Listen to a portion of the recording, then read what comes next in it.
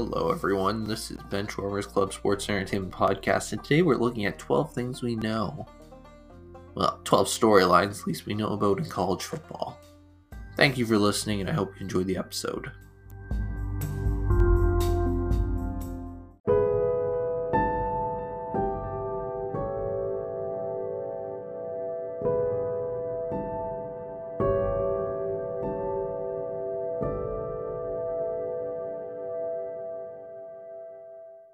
Okay, so these are the 12 things we know right now in college football. Number 1, Kansas is a good team. I know for a lot of college football fans that's very amazing because it's been probably since 2007 that Kansas has even really had that competitive of a roster that could challenge for anything.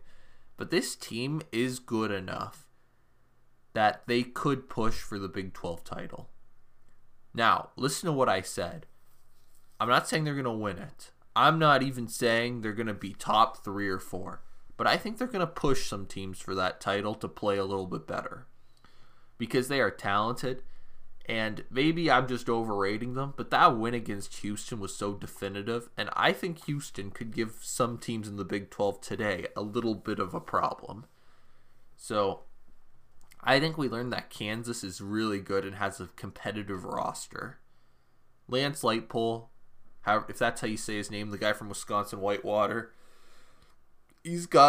Kansas has to give him whatever money he wants to stay. Because Nebraska's going to be going after him hard, I bet. And a lot of other schools are going to be going after him hard. The second that the season's over and they fire their coaches. Well, I guess in Nebraska's case, they already fired there, so they got to jump on him. So he's got to avoid it. Kansas has to pay him because this guy is a gold mine. When he was at Wisconsin Whitewater, he turns that into a dynasty, just a gold mine of a program.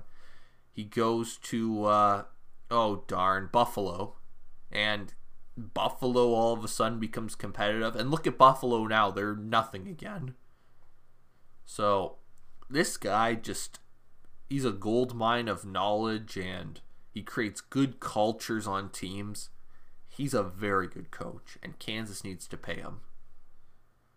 Number 2 is that App State is a complete mess, but they can find ways to win games.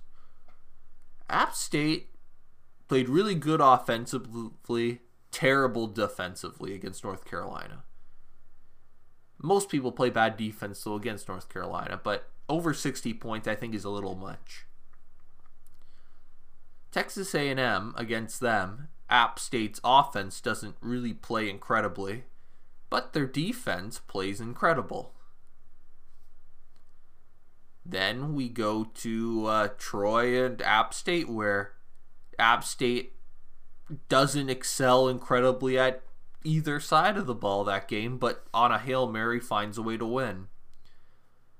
Troy might be really good, so let's keep that in mind as well. But this App State team, I actually am right now leaning more they don't win the Sun Belt.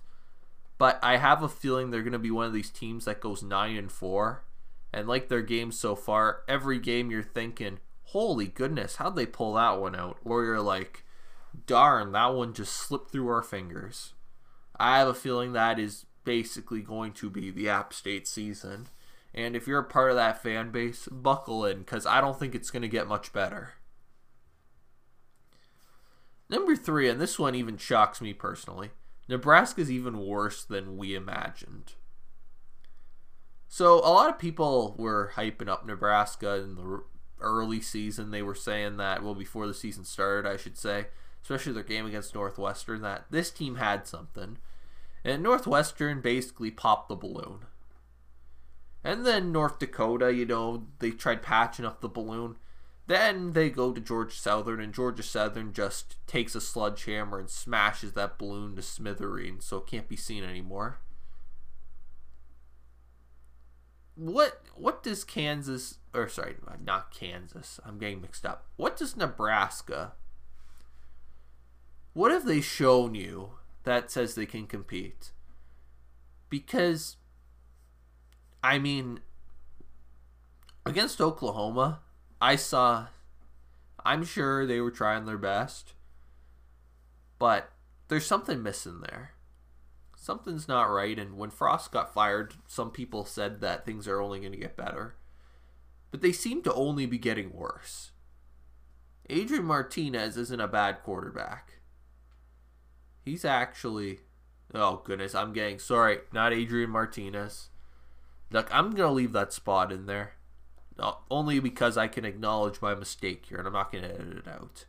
Casey Thompson. Casey Thompson is kind of the embodiment of the situation right now in a way. He's playing really good, but he's not at that next level required. If that makes sense. Like, Nebraska on paper is a good team. They got a bunch of mercenaries to fill out the holes on their team, and they look solid. Against Northwestern, they actually looked pretty good for 2.5 quarters. But kind of like Casey Thompson, they make mistakes, and they're not ready to go to that next level of play. Maybe in the future they will, but right now they're not. So that's the third thing we kind of know right now after this week. Nebraska is even worse than we actually imagined. Especially in that Oklahoma game was the peak of the terribleness. Number 4 is that Iowa's never going to score. That's sarcasm. Iowa's offense is so trash that I'm surprised they even scored that many points on Nevada. Iowa football is like the Chicago Bears' dream fantasy in the 80s and 90s. Well, probably even before that. It's just play really good defense and don't care about offense. Just do whatever you need to do on defense, and offense maybe happens, maybe doesn't. Doesn't matter. We won't let you score a point. Now that's great, except when the defense makes good plays and you still can't do anything from the 1-yard line, that's when things get worse than even the meme of that, what you're trying to do here. Some people laugh. I personally don't, because I think it really sucks a lot. Iowa could be so much greater than they are, but they have no offense. Iowa football could easily win the Big Ten West without even a challenge if they could just play a little bit of offense.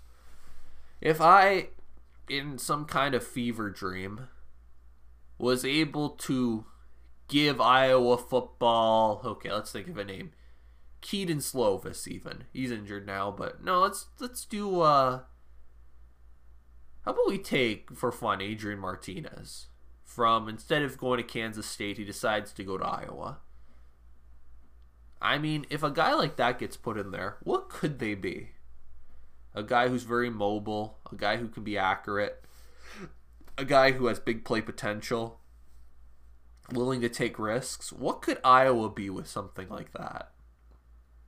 With someone like that? What could that program be? We might not ever know, because I don't think Kirk Ferentz even looks at the quarterbacks when he recruits them. He just sees QB and he's like, someone else talk to him, because I have no interest. He just wants to play defense.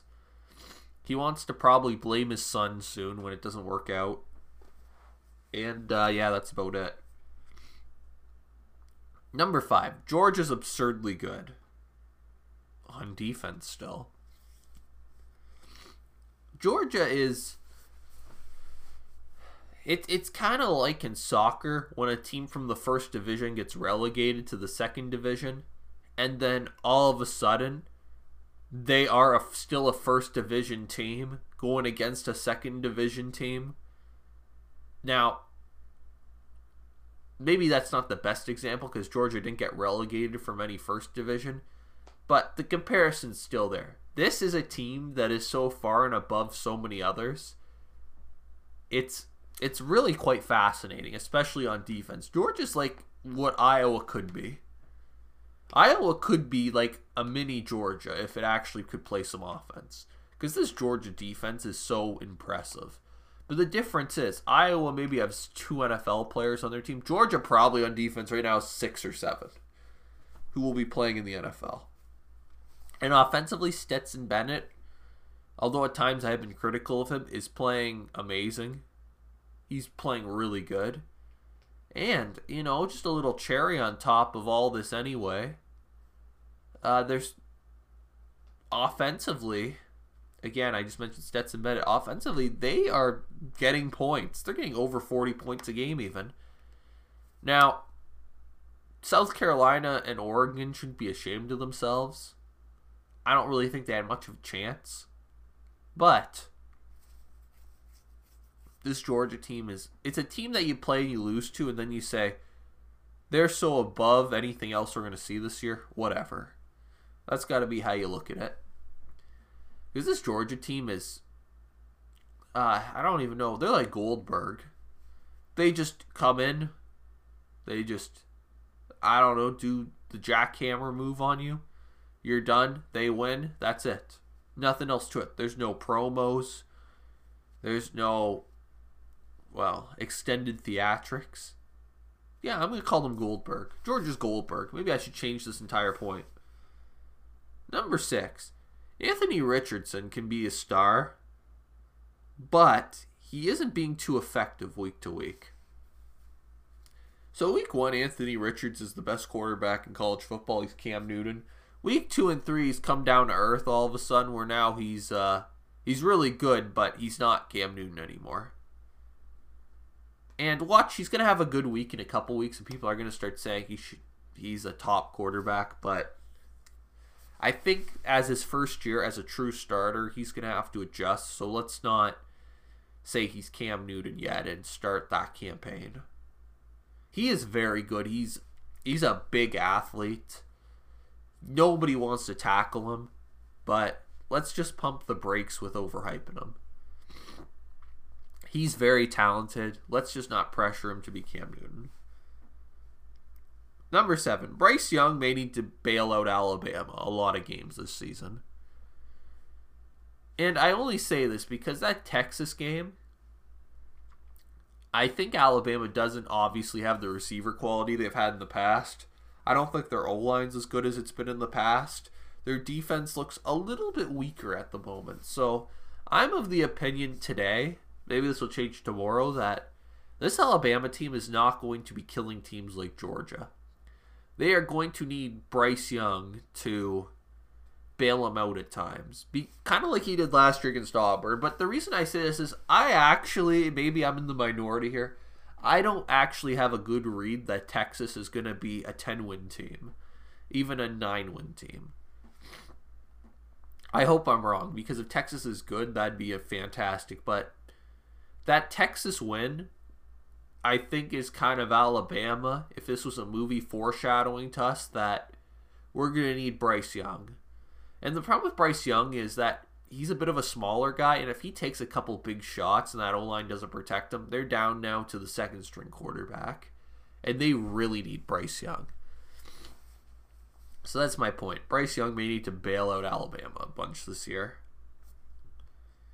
Number 8. Arkansas's read option is an absolute nightmare for other teams. Arkansas has KJ Jefferson and Rocket Sanders, and on their wide receivers Hazelwood. They have another guy who's pretty good, but I can't remember his name. Mostly because those were the guys who carved South Carolina up. But that read option is so hard to stop, and Arkansas is smart. They will just QB sneak on a 4th and 1. They don't care. And they will get it because KJ Jefferson's so big. If you want to talk about Cam Newton, KJ Jefferson's more like Cam Newton than Anthony Richardson. And Rocket Sanders is an absolute beast. And those two guys, I don't know if they'll both be playing on Sunday, but they're going to get a look to be playing on Sunday. And that read option's devastating. So, what do you make of the Missouri State game? I think that game was planned by Bobby Petrino for a long time, and they punched Arkansas in the face, and that game might get Bobby Petrino a new coaching job in the FBS. I was really impressed with Missouri State, and I just think Arkansas, they're still a top 10 team in the country, no matter what people tell you after that game. Next, Spencer Rattler isn't an NFL quarterback, but besides that, the O-line still sucks. So a lot of bias here. South Carolina isn't doing a lot for him. He's had a clean pocket at times, though, so I don't want to hear the whole excuse the O-line's terrible, but I think over the next 2 weeks we're really going to find out if this team's good or bad. Because they face Charlotte and they face another kind of subpar team. If we don't come away with 2 wins here, the writing's on the wall that this Rattler experiment may be a bit of a failure if the losses are on him. Now, at the moment, Spencer Rattler isn't really losing you games per se, but he's not exactly doing enough to win them. The issue is, though, I don't even know how fair it is to judge him on everything, because the guy gets hit every 2-3 seconds in the pocket. His O-line's god-awful, and there's not much he can do. I actually didn't think they played terrible against Arkansas. He just missed a lot of throws early, but I don't know. I don't know how to be critical of him because his O-line's bad. Sorry, I don't know why I got a runny nose here. NC State can win the ACC. Now, NC State is a lot like Iowa. They do sometimes have some offensive problems and need their defense to just play. But the difference between Iowa and them is that they actually can get first downs, and they actually can run the ball, and they actually have an NFL quarterback. So I get these two guys mixed up. It's not Dennis Leary. It's Devin Leary, not Dennis Leary. Okay. Devin Leary will be an NFL quarterback, in my opinion. I think he's really good. I think some of the offensive play calling is completely trash, but this NC State team, I actually do think is going to win the ACC. I think they're better than Clemson. I think they're going to score on Clemson. Not a lot, but also I think this NC State team's going to create turnovers against Clemson. That's going to be a really good game and one I'm looking forward to. Number 11. Oh, wait, there was a second point to this. Oregon State is legit and can win the Pac-12. This is completely biased. Go Beavers. That's all. 11. Purdue and Air Force are frauds and stay away from them. I am fans of both these teams, and I can confidently tell you both these teams to an extent are complete frauds.